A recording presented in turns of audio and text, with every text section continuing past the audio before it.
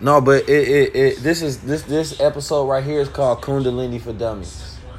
On my anchor, explaining it in simplest terms. But I don't think most people understand it because you have to go through it to understand it. You know, this is why I relate to people.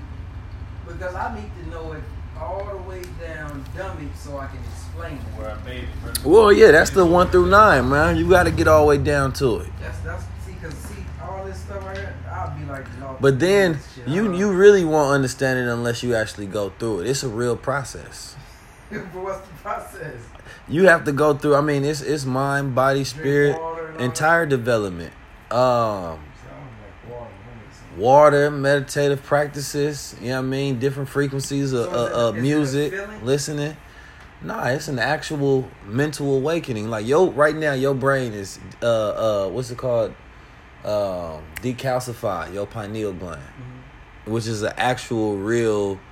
You know what I mean? Thing in your brain. Now I get that. Right. So it's calcified, meaning that you can't use it. But there's things that you can go through in order to decalcify it. Okay, so somebody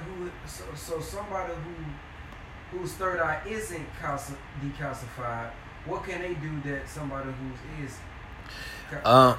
So it's basically supposed to tap into where you able to stream knowledge and. You know what I mean? Thought. So think about, you know how women are super intuitive? Men can't naturally tap into that part of themselves. You got to be able to calcify your mind in order to be able to do that. You know what I mean? Now, my experience with the whole process is interesting because most people that tell you that go through it, they all describe the same thing, that they have like bodily shocks. It's literally like your body go into contractions. And then you become more sensitive to just energy and understanding. And your mind taps into a whole nother space of understanding reality in a whole different way that you do now. But a lot of people go through it, and because they go through these shocks, it scares a lot of people. In the same way they call it the crown chakra is because, at least my interpretation, is the same thing when they having a baby. When that baby head is trying to come out and pop out, they call that the crowning. But sometimes it goes back down and it's not ready. You know what I mean? So that's the same thing for people. Is a lot of time when they tap into it, their mind gets so shocked and they become so sensitive to things around them that they say, you know what, I ain't tapping into the Kundelini no more. But it's an actual real experience that I didn't understand until it happened to me. I'm gonna tell you the power. So what did you do to have it happen? I was doing my meditations. I was doing my veganism. I was doing the listening, doing my ohms. I was doing the sounds. I think it was really the knowledge that did it though. I think it was one time I was reading something from Mother Tanetta. It was a pamphlet that she got from like this Mayans, that it was about these time travelers. And this was the moment that it happened, as far as when I remember. They was like some Mayan time travelers, but they were supposed to represent like Muhammad and Buddha and all of the different, prophets and messengers throughout the world. But the so-called pamphlet is supposed to be from like hundreds and hundreds of years ago, but it tells a story of as if they traveling in a time ship. And so they so-calledly time dated this pamphlet, and it's supposed to be like 3 of them. The other 2 is like in a museum.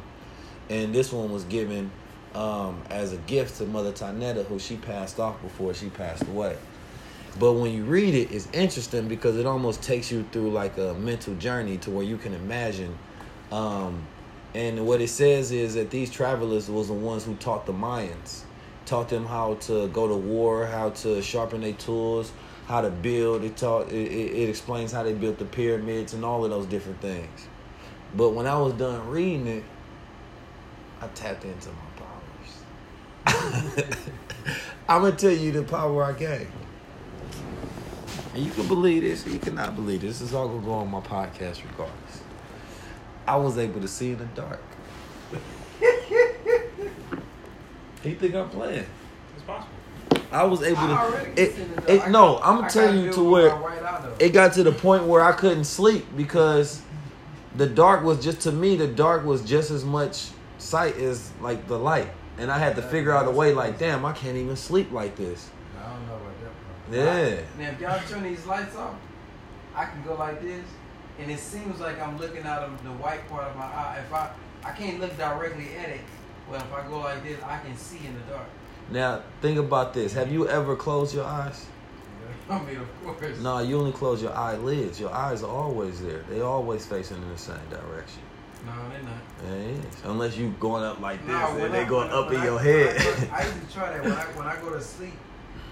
My eyes actually they go up. They do not go up. No, seriously, do it. If You have to force that up. That's a force you have to do. Try to do it right now. I've done it to my Try son. to do it right now. I've opened my son's eyelids while he was asleep. They was in the back of his head. Man, they was going up while you was pulling his eyelids. No, I used to do that when I was little. Like if you just rest your eyes and go like this. If you just do that, your eyes is like they up. They don't go all the way up in your head. They not looking straight like this. Cause you can't even do that while your eyes are open right now. Yes, I can. That's a voluntary muscle, not an involuntary. Right, but if I'm asleep, if you look at somebody who's asleep. Well, I'm saying this right now. If you close your eyelids right now, your eyes are not up in your head. Yeah, because I'm forcing it to stay that way. Right. So what I say is, you don't close your eyes, you close your eyelids. Yeah, you right. I'm not disagreeing. All right, that's all I'm saying. That's all I'm saying.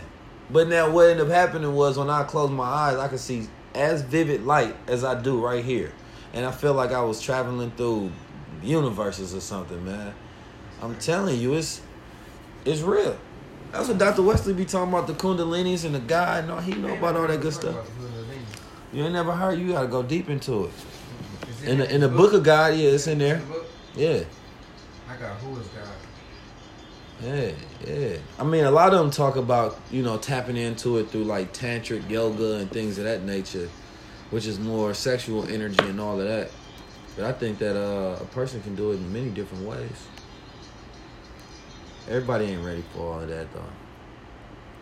Actually, I think my followers be wanting me to talk about all of that. Do you know what sister, that's a different level. Abraham Muhammad's daughter looks like? I believe so. Hold on, I'm still on my podcast. Let me get off my podcast.